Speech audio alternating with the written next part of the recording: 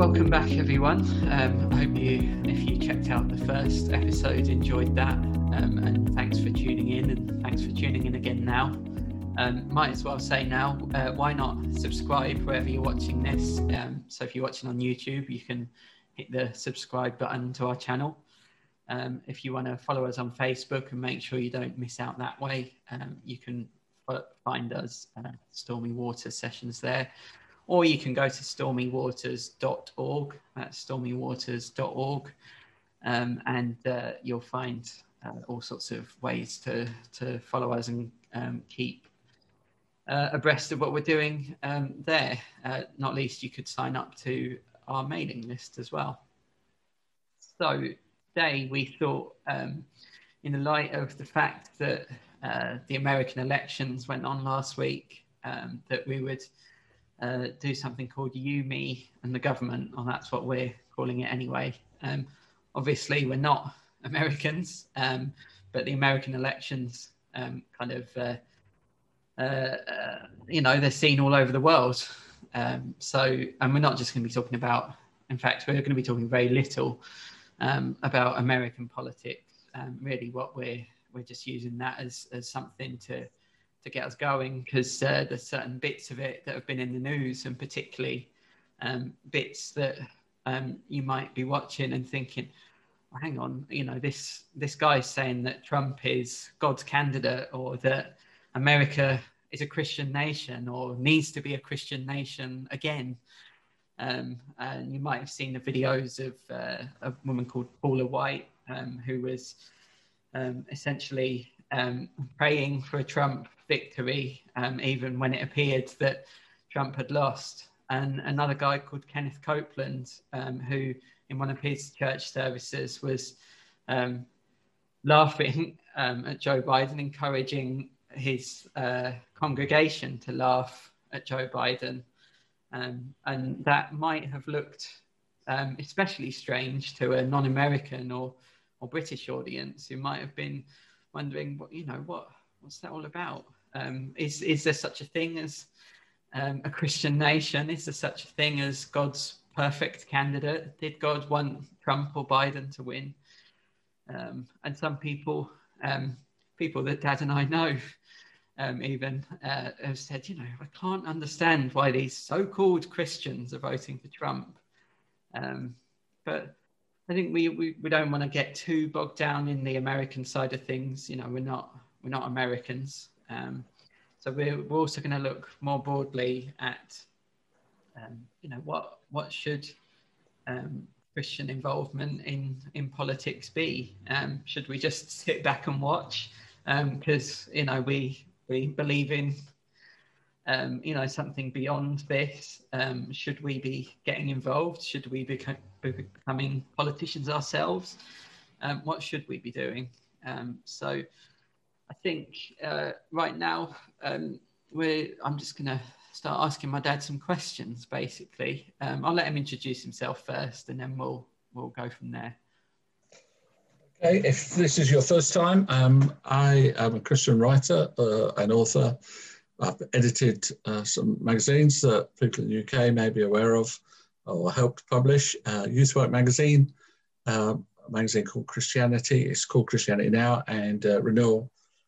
I'm also a local church pastor here in Eastbourne, and I've helped a couple of people write books on prayer. So I'm coming to this from somebody who's tried to keep himself well informed about how the church and the state and the individual Christian and the churches relate to government over the last 20 or 30 years. So I hope that background will keep me informed and contribute to this discussion.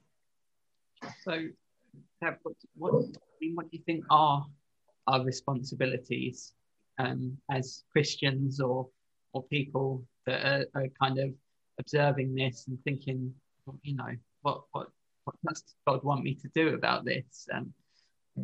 Should I be, getting involved in campaigning for a politician in particular, or should I be campaigning for a particular cause, or should I just be making sure that my life is okay and my internal life is looking good, and should I not be worried about whether there's homeless people on the street outside me? What do you reckon? I think when you look back at British history, let's use British history as a kind of a lens to look at this through. Particularly in the sort of the 1600s, there was a lot of conflict between various groups of people who wanted to use the power of the state, the authority of the king, or the authority of parliament, to dictate to other people about what their religious and life choices might be. Those who were in some way a state church were quite keen to stop anybody else worshipping in a church that wasn't a state church. Yeah, I think we've got a lot more to say on that, but just where I live, which is a fairly rural place, it's interesting when I go for a walk, and suddenly, as soon as you get out what would be considered to be the boundaries of this parish, suddenly there's these different looking churches. Yeah. A few of them in the town now, but suddenly these very sort of square non-conformist churches. Yeah, the spiritual geography of our towns and cities. But one of the things that's interesting, once you get to the 18th century, particularly towards the sort of 1860s onwards, but even before then, is that Christians of all different stripes, Methodist, Anglican, Baptist, and so on, are beginning to engage with the civic sphere in a new and different way. So, for instance, the school system and widespread literacy came out of Christians taking action, and then the state having to join in and try and understand what was happening, and in some cases supply their own schools so that one religious group didn't become dominant. Education came out of that. A lot of stuff to do with children working in the factories and factory conditions came about because of coalitions of interest between Christians, labour groups, and other people who were concerned for the welfare of everyday people. There was another concern that young people didn't have a lot to do and needed further education. And Christians such as the Quentin Hogg, the grandfather or great-grandfather of the well-known Tory politician of 30-odd years ago, helped establish what is now universities, but were then polytechnics. And that arose out of his interest in further education. So sometimes Christians have involved themselves in the civic sphere by doing something that then becomes the norm. And people sometimes say that Christians shouldn't be involved in politics with a capital P, i.e. I advocate for such and such a party, but they should be involved. Life is inextricably political, and the choices we make will have a political impact. You don't have to look far within the Labour Party's roots to discover Methodism and other groups. You'd have to look far within the Liberal Democrats' roots to discover congregational churches, and you don't have to look far within the Conservative Party roots to discover a great deal of Anglicanism. So Christians have it with politics, not always as we are the church, we wish to dominate, but definitely as we have some concerns, do other people share those concerns? And getting the children out of the factories, the abolition of slavery, and many other of the socially beneficial innovations have come from church activism in the public sphere on behalf of the Congregational Church in the late 1800s published a booklet called The Bitter Cry of Outcast London. And along with the Salvation Army, they were the ones that were speaking loudly in the cities and the primitive Methodists in the rural areas about the conditions of the ordinary working people. So we are going to have a civic engagement, whether we like it or not. The challenge is, what model are we bringing to the table? And that's where it can get really controversial. And that sort of brings us to now, although, as we've established, it's it's not a new thing. And actually, I'm reading a book at the moment by the guy that was the Archbishop of, well, I think Canterbury, was it, in the 40s, and probably before and after that. I think he was known as the People's Archbishop or something. And he was almost everything that he wrote there, you think he could have written this last year. You know, people were telling him not to get involved in politics in 1941 and 1942. Yeah, absolutely. Well, you know, we are in right now, and that's what we're observing at the moment. So, you know, stuff like, and you know, this exists in a British context as well. You would have had people last year who would say, I am voting for Boris Johnson because the other guy, he wants to get rid of religious freedom, or, you know, he's a communist or whatever. And then you'd have people on the other side who'd say, well, I'm voting for Jeremy Corbyn because he's going to sort this out and sort that out. And that's what it says in, you know, this bit. And this is my understanding of, you know, how society should look like. And therefore, you know, I'm voting for this guy. And are either of them right? Are they a bit right? Both a bit right? Both a bit wrong? I think politics is always going to be an imperfect vehicle for obtaining our goal.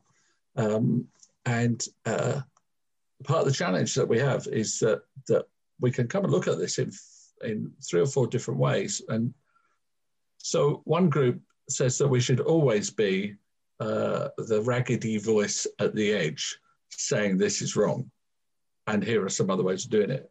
Other groups strongly believe, and this deeply influences a certain kind of American politics, that we should be deeply involved, and we should run the country, and we should seek to have it run according to Christian principle, and that should be imposed. And the technical term is theocratic. The problem with theocratic rule is it doesn't have a very good history. There is often situations in contemporary politics and historical politics where one group or another has felt oppressed and risen up. Amongst the nuances of it all, there is an idea called confessional pluralism. And confessional pluralism says that Christianity, or indeed any other religion, has a right to have a voice in a society. It should have a seat at the table, and its voice should be listened to quite carefully. But the expectation of the Christians should be that they would be listened to, not that they're in charge. And when we touch in a couple of minutes on what the biblical pattern here might be, there is a reason within our history where we are a little bit wary of being in charge. It often goes very wrong. So yeah, let's move on to that, because I think amongst the little bit of feedback we've had from our first episode is that we might have dwelt too long on certain things. I think, yeah, so I think perhaps that does bring us on to some of the biblical patterns. And one of the things I think you might want to talk about is, well, you know, does the Bible say we need government?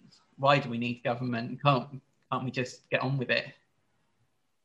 I think there's 2 or 3 poles, so to speak, in all of this. And pole 1 is, what is our responsibility when we live in a community, in a society, in a nation? What are we to think of those who lead? And the Bible seems to suggest that any cultural society will need some form of leadership, people who will uphold a set of laws that will help keep peace and equity and so on within a culture. And that we are to not kind of relentlessly agitate for their overthrow unless there's real corruption. So I'll just read the first couple of verses of that. So that's, let everyone be subject to the governing authorities, for there is no authority except that which God has established. The authorities that exist have been established by God. Consequently, whoever rebels against the authority is rebelling against what God has instituted, and those who do so will bring judgment on themselves. That seems quite stark to me. It sort of could be interpreted as just saying, well, you know, whoever's in charge, you've just got to go along with it and, you know, tough luck, basically. Yeah, I think if you go back into the Bible pattern, what you find is that initially people were ruled by the patriarch of their extended family or clan. But, you know, that wasn't working out too well, too many disputes. So, but this is a whistle-stop tour of the scripture. But then judges were instituted who would mediate in some of these disputes and help bring clarity. But the people of Israel began to agitate for kings. Everybody else had kings. Why can't we have kings? And the Bible seems to actually infer that God was quite ambivalent about that. It wasn't what he favoured. It was not what he wanted. And it very quickly went wrong. Obviously, Saul, the first one was, you know, to use a common phrase, he was a bit of a grumpy old boy. A lot of anger, a lot of throwing spears at people, didn't work out well. David, good king in many ways. That could be the subject of a long discussion. Some of it positive, some of it negative. Solomon, absolute nightmare. And the reason that we particularly alight on Solomon is that God had kind of warned them that he would indulge in war and he would build this and he'd build that, and that many of them would end up in slavery to fulfill his economic goals, and they would be heavily taxed.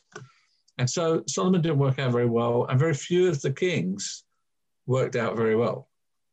So it's clear that there's always been a kind of trying to find a way that a society can be governed equitably. The Bible uses this metaphor of the shepherd quite a lot. The Lord's my shepherd, I shall not want. And that is repeated several times in the prophetic books. And it always comes back around again to, have you got a good shepherd or you've got a bad shepherd? And if the bad shepherd is not maintaining justice, looking after the poor, all of those kind of things. And so the Romans 13 thing alludes to a reality that there are those who are given responsibility within a society, however that comes about, and that they have a responsibility that goes with that authority, and that we are to not, you know, at the moment, there's people in America who are basically saying, I'm not going to wear a mask. Nobody's going to tell me what to do.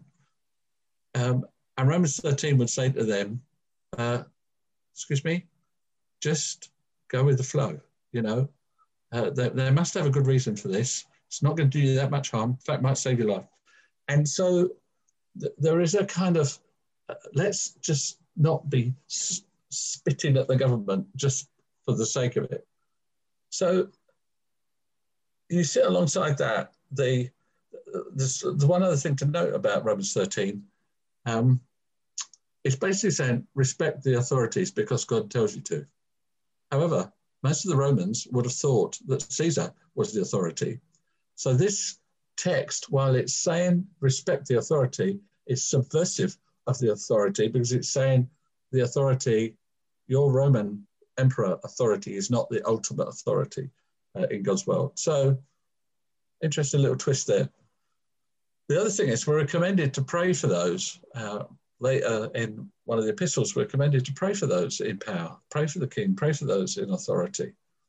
And it suggests a constructive approach to the need for some kind of government to help mediate the affairs of men.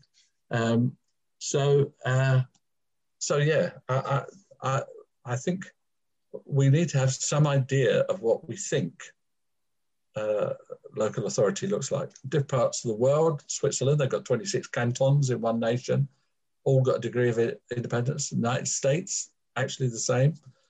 United Kingdom, 4 different locuses of power. So it might take all different kinds of shapes, but, you know, somebody needs to do the public street lighting, clean the streets. You know, there are things that happen for all of our good, and we should support that.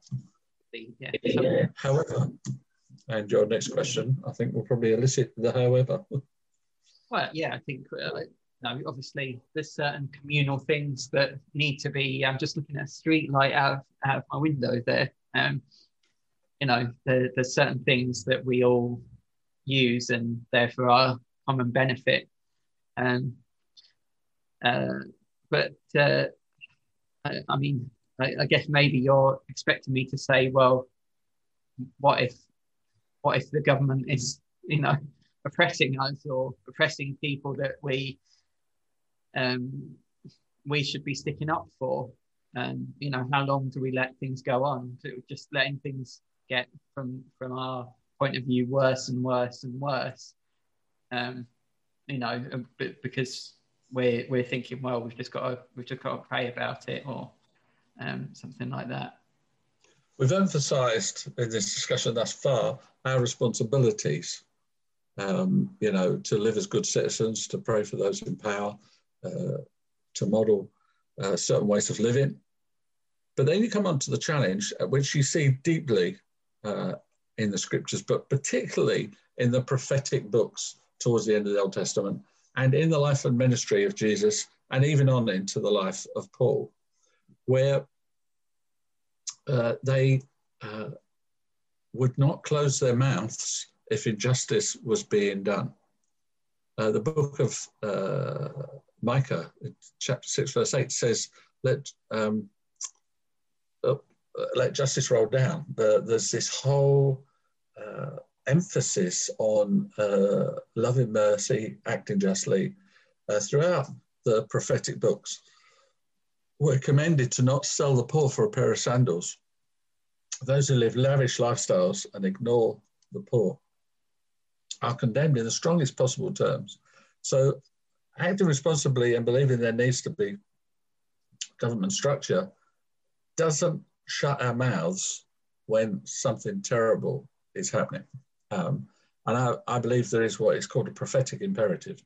And we're not traitors or in some way subverting what God desires if we stick our hands up and say bad stuff is happening, because our sticking our hands up and saying bad stuff is happening is what God desires. John the Baptist, Jesus's forerunner, was speaking about corruption in the high levels of the Herodian court. Jesus, in overturning the tables in the temple, is speaking to corruption amongst the court authorities and what he perceived as a corruption of the temple's use, an oppression of the people, and all of those things. So, you know, it's a bit hard for us in contemporary life to hold these two ideas together and say, we respectfully want to see the state succeed, or the governing authority succeed, but we will hold that governing authority to account. And one of the things I've discovered is that things are really one-dimensional. You know, you could deal with a group of local government officers who were acting wonderfully in area X and badly in area Z. And you would want to say to them, affirm you about area X, why on earth are you doing that in this other area or sphere of life? And so it's not easy to take that balanced stance, because many people in our society and culture, they want to polarize. I mean, if we could just come in for a minute into the life of Jesus, what was the political leanings of the groups that opposed him? So the Pharisees opposed him because they had a nationalistic view of God helping them deal with the idolatrous Romans if they were a pure nation. And Jesus kept doing things that they considered impure. And so it wasn't that they were thinking, oh, if he was more pure, then we would earn favor with God. It was, if he was more pure, we would earn favor with God, and there would be a good outcome for our nation. And you hear this a lot in Christian circles. We are a Christian nation, and God will favor us or judge us. When in fact, God's looking down and going, there's some Christian people in that nation, and there's some Christian people in that nation, and there's some Christian people in that nation. And the biggest communist nation in the world has more Christians than any other country in the world. So you could say, oh, God's judging China, they're communists. But actually, there's more Christians there than anywhere else. And if we're talking per capita, then South Korea is the Christian nation and not America. Indeed, think, isn't it? Indeed. And so, I mean, then it would be interesting if you came in on coronavirus and said, so how has South Korea handled this? Oh, quite meticulously. Yeah. And much lower rate than this other nation, which has said, oh, it's all a storm in the teapot. Well, it is here now. Oh, yeah, no, but we can't. Oh, everybody's exaggerating. This drug will work. And so whoever's in government and the choices they make are really important. And then you come back to Jesus, you say the Pharisees were the nationalists. The Sadducees were in charge of the temple. They were the rich elite. And Jesus had a lot to say about them. A lot of his speech was politically subversive. The story tells of Lazarus and Dives is a direct attack on the negligent worldview of this group about poor people, where he says he welcomes Lazarus to heaven and Dives is sent to judgment. And Dives says, send somebody to warn my brothers. And Abraham says, well, actually, they've already got the first 5 books of the Bible, the law. That should be enough to warn them. Why are they ignoring it? So this is subversive speech that we're hearing. Jesus' encouragement in the Lord's Prayer, thine is the kingdom, the power and the glory, to be prayed at the end, would have been very undermining of a Roman dominant Caesar divinity dialogue. And so Sadducees, Pharisees, the Essenes, they were off in the desert. The original quietists, we're not going to deal with this. It's a waste of time. They're totally corrupt. We're going to go off and have a pure society over here. And so you can't look at Jesus' teaching outside of the civil attitudes of the people that were critiquing him. And one group was first century Jewish life, basically. And so perspective, point of view, interpretation of God's will, it all matters because Jesus cut through these 5 ways of looking at things, and his cutting through was often very hands-on. I'm going to eat with you. I'm going to, me and my disciples are going to give you some money, try and get you back on your feet. We're going to, there was no sort of, we'll just sit in a little debating chamber and, see if we can work some stuff out here. They actively went out and were citizens of the kingdom of God. So just sort of bringing us back to, if not quite the present day, just yet, although, we've talked a bit about masks and sort of herd immunity types of conversations at the moment and some sort of well-publicized responses that we've seen from some people that would profess to be Christians. But I think just we might want to talk about maybe at least one person in history who perhaps tried to embody a lot of what we've been talking about, somebody like Martin Luther King, maybe, who was basically saying, look, I want this country to be better. I want it to live out the true meaning of its creeds, basically. Yeah. Well, there was Luther King with his non-violent protests, which was a highly significant thing. There have been other people, even in more recent history, when the Marcos regime was overthrown in the Philippines. It was largely through non-violent mass protest. When the East German regime crumbled, it was a very broad mix of people who brought that about. but the focus of it was prayer meetings, and the one in Leipzig was the one that is believed to have tipped the whole thing over, and then literally the wall started coming down. So Christians who are willing to speak up in constructive ways are changing and have changed all kinds of things.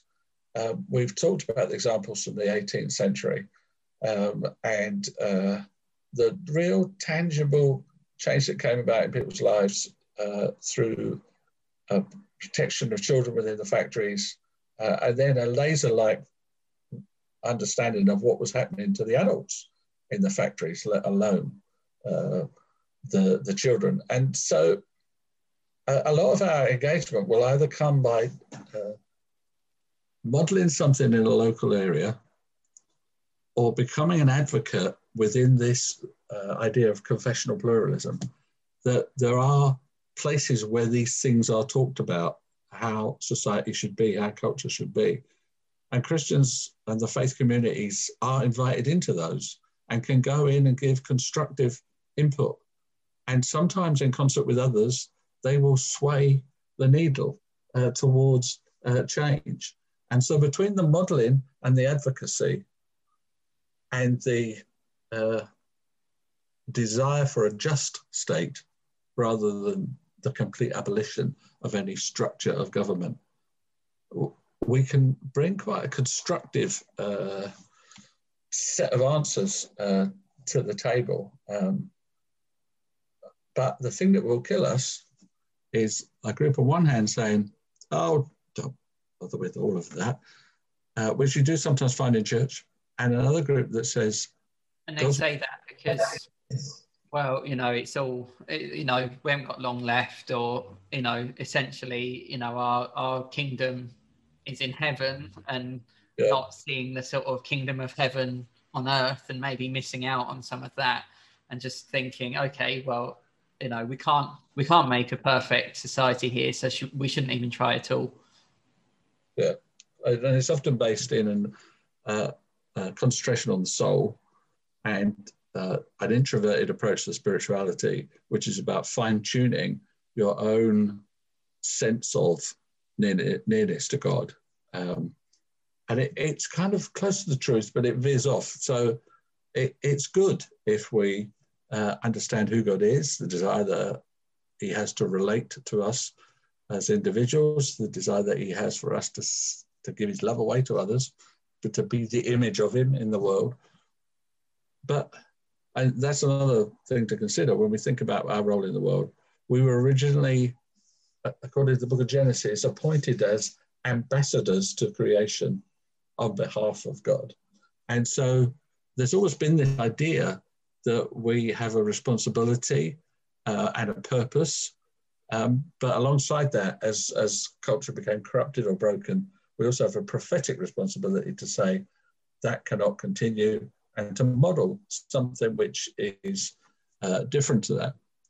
Sometimes when people are brought into an apocalyptic worldview, it becomes not so much how can we bring Christian ethics to bear on the broad scope of our society as to how can we have power, because if we have power, then we will be able to impose our faith. And then we'll be able to line everything up just how we think God wants it, and then it'll all be sort of sorted then. Yeah, I mean, one of the I think there's a book that you and I have both read and quite like, where it's I think he describes it, the author Greg Boyd. This is a book called Myth of a Christian Nation, as power under and power over, or something along those lines. And I think it's quite important to note that the early church, for the first 400, 500 years, did not have the opportunity to impose its worldview or morality on cultures and societies. And it flourished and it grew, and it did not need the instruments of state power in order to grow and so on. And it promoted a heart religion. Yeah. I was just going to say that, the power under thing is, well, actually people are believing because they believe. And one of the things that Boyd says in that book, Myth of a Christian Nation, is there's so many, and he's talking about America, but there's probably 60% of people in Britain that say on the census form, I'm a Christian. But the problem with that is so many people think that they are a Christian because they live in a country that has historically been described as Christian, often because, not always, but because it's white. And then so they think, oh, well, there's nothing I need to do. It's all good. I don't need to understand this any more than I do. And if they realize, well, this is not a Christian nation, and actually a Christian nation in the way that we understand it can't exist, then they might actually look and try and understand it for themselves a little better. Yeah. Jesus and the early church deeply undermined the idea of a geographically situated nation being the ones who received favor from God, and brought to us the idea that groups of people who honored God received blessing from God. And so in every country in the world, there are groups of people who honor God. And the church is pan international. It's everywhere. This is me and my my opinion coming out, I suppose, here. But and this isn't sort of looking back at the Bible. It's just looking back at history. But nation states, as we understand them right now, have only existed in that way for maybe 100, 115 years or something, 120 years. So, in that sense, it's obviously there were countries before that and so on. But there were, in terms of the sort of border enforcement and the way that they're conceptualized now. We can talk a lot about America, and sometimes that can try be almost letting ourselves off the hook in Britain. And we think, oh yeah, the empire, that was good and Christian, and we civilized people, and some quite unchristian things we can think about empire, because it was our country that did it. Yeah, well, one of the reasons that English is spoken so widely around the world is that it's air traffic control, all these kind of things. It became an international language because of empire building. But actually, the reality was that in a lot of the places where we built our empire, we did not have any interest in educating the people to speak a foreign language. We just wanted their rubber or their oil or their gas or whatever. And so the empire was always a contested arena because there were some people, it was just all about the money. It was a form of legalized piracy. But then there was mission groups who were like, let's build dignity for these people. Let's teach them how to read and write. Let's, introduce them to our religious concepts and all of those kind of things. Now, that's a very simplified view of colonial imperialism. But a lot of the places that got liberal democracies around the world where the British Empire was, or some form of liberal democracy or something close to it, are places where there was a high degree of literacy because of the influence of Christian mission.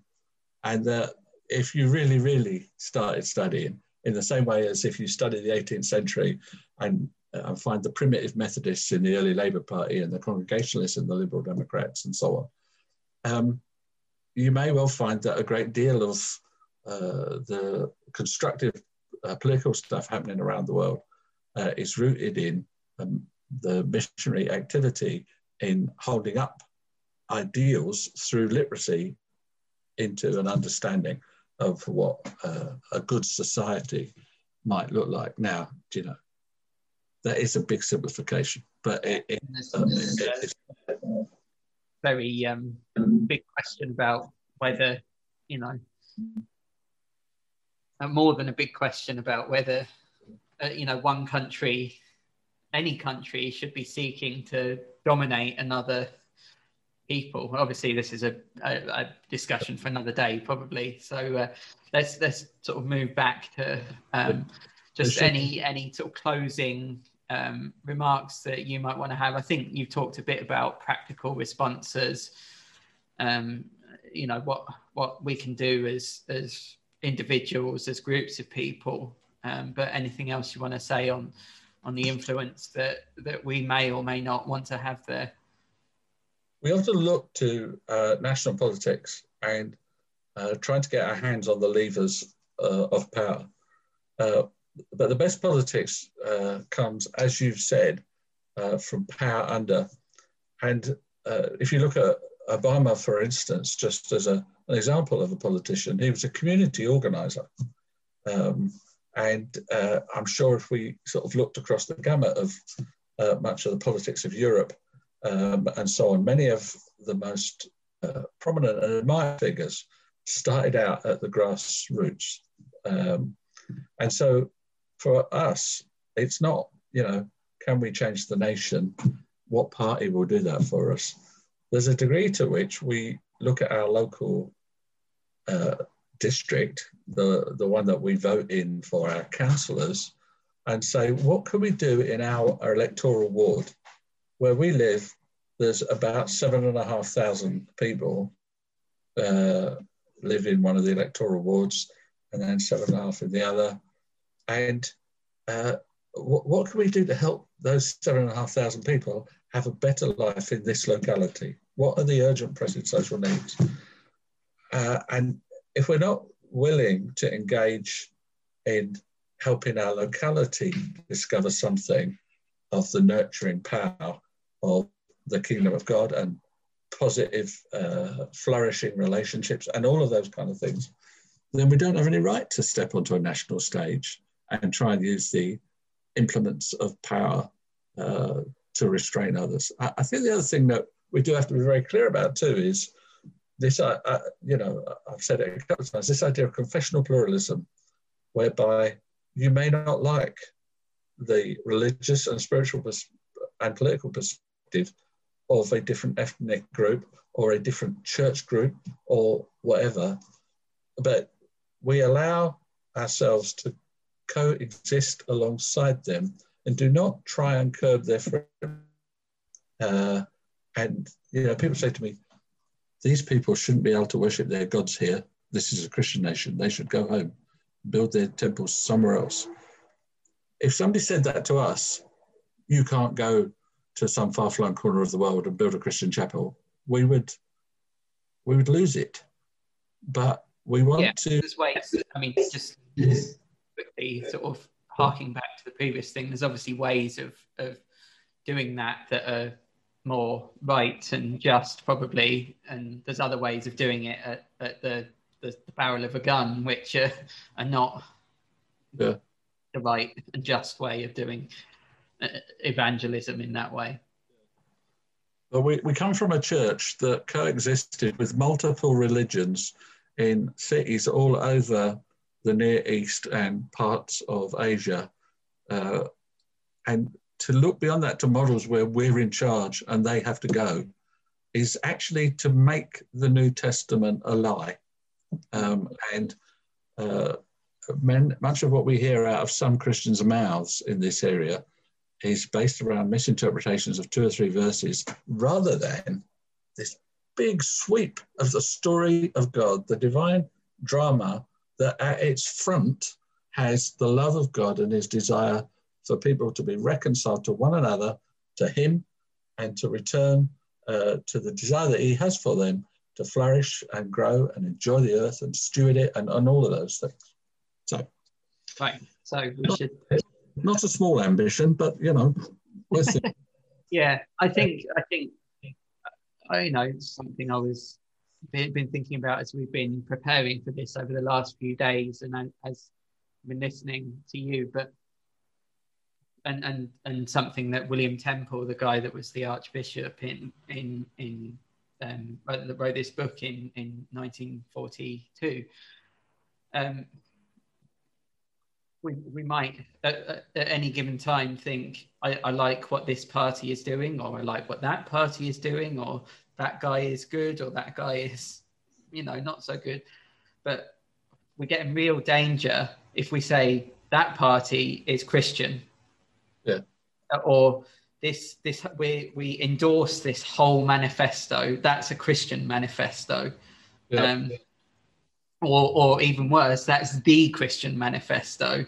It might be all right for an individual Christian to say, well, I believe in the Labour Party, or for this reason, I believe, I'm in the Conservative Party.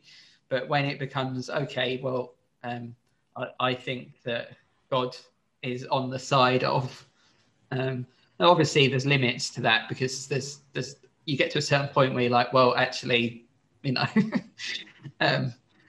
certain things that are sort of beyond the pale, in a certain sense. But yeah. In the Old Testament, there was kings like Ahab and so on, and God clearly regarded them as being beyond the pale. Shall we just look at that scripture that you? I just happened to.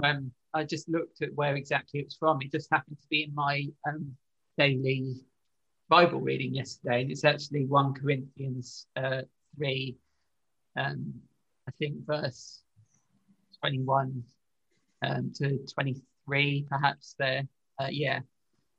So this is so don't boast about following a particular human leader, for everything belongs to you, whether Paul or Apollos or Peter or the world or life and death or the present and the future. Everything belongs to you, and you belong to Christ, and Christ belongs to God. So, I could just repeat the conversation we had yesterday, but it seems a lot of that came from you. Do you just want to share that? Remind me. Well, I think you were you were saying obviously that was written about church, but just in reading that, just happened to have read that in the light of what we've been thinking about for the last few days, and what we're talking about now is, well, he was talking about kind of people that were regarded as leaders of the church, and they were some pretty sort of solid people. And Paul was saying, look, don't even boast about following me. And I'm basically, or he wouldn't have said this, but he was basically the guy of the time. So if we shouldn't, if the people in Corinth shouldn't have been boasting about following somebody like him or Apollos or Peter, then we shouldn't get caught up in, well, I think Boris is the guy, or I think Corbyn's the guy, or I think Starmer's the guy, or I think whoever the Liberal Democrat leader is the guy now. We might, for certain reasons, think, well, I think they will be useful for myself or the country or my town. But we shouldn't get so huge to them as being the sort of be all and end all of our destiny, basically. Man complex, and it's what afflicted the early Israelites, because everybody else had a king. They wanted a king. They wanted a strong man who would, defeat the enemy and bring them life and prosperity. And the Bible again and again is pushing people to be good communities. God makes all his covenants with the whole people, not just with the king. And their communal living is that which will restore their life. But all the time they're looking for a strong guy. And a lot of Christians in contemporary life are looking for a strong guy. Our strong guy. Again, I think they feel like, well, he's going to be our strong guy. If he's like not a great person, he's going to do this for us, or he's going to stick up for this, or it just, this probably just goes beyond Christians, but people just like sort of strong men, strong men leaders at the moment. It seems, it's like almost like a comfort thing. Yeah.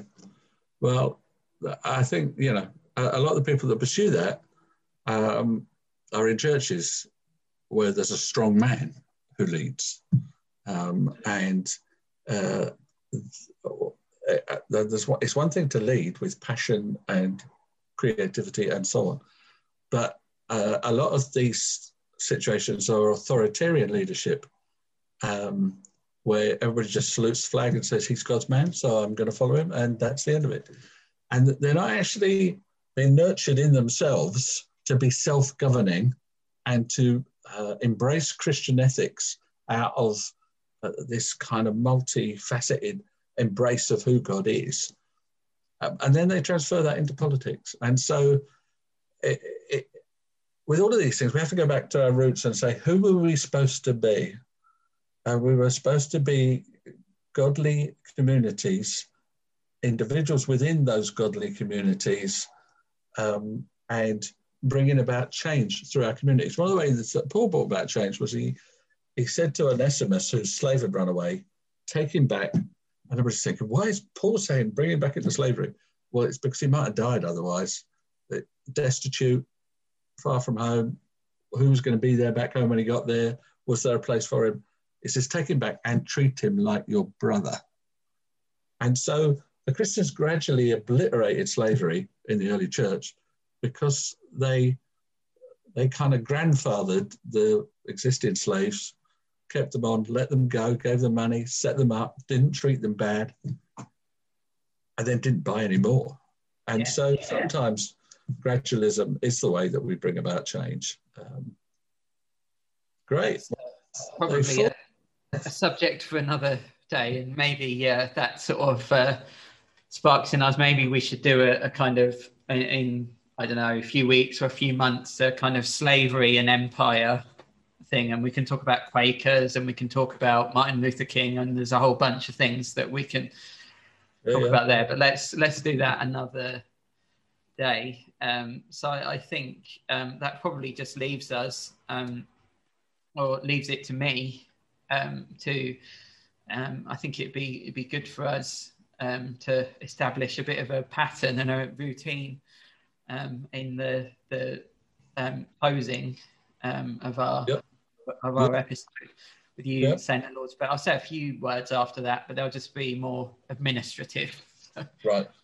Do you want me to say it? Yeah, you go for it. Yeah. I'll do it next time. Good man. Our Father which art in heaven, hallowed be your name. Your kingdom come, on earth as it is in heaven. Lord, may your will be done. Give us our daily bread. Forgive us our trespasses as we forgive others.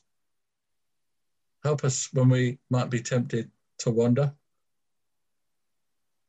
as we want to give you all the honour and all the power and all the glory. Amen. Amen.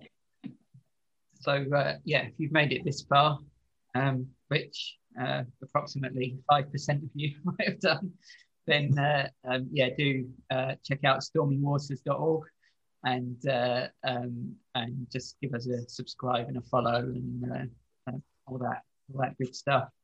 And we will do another episode around this time next week. And excellent. Yeah, follow us and you can find out what it's about, because we haven't decided that completely yet. We can promise it'll be thought stirring. Definitely. Great.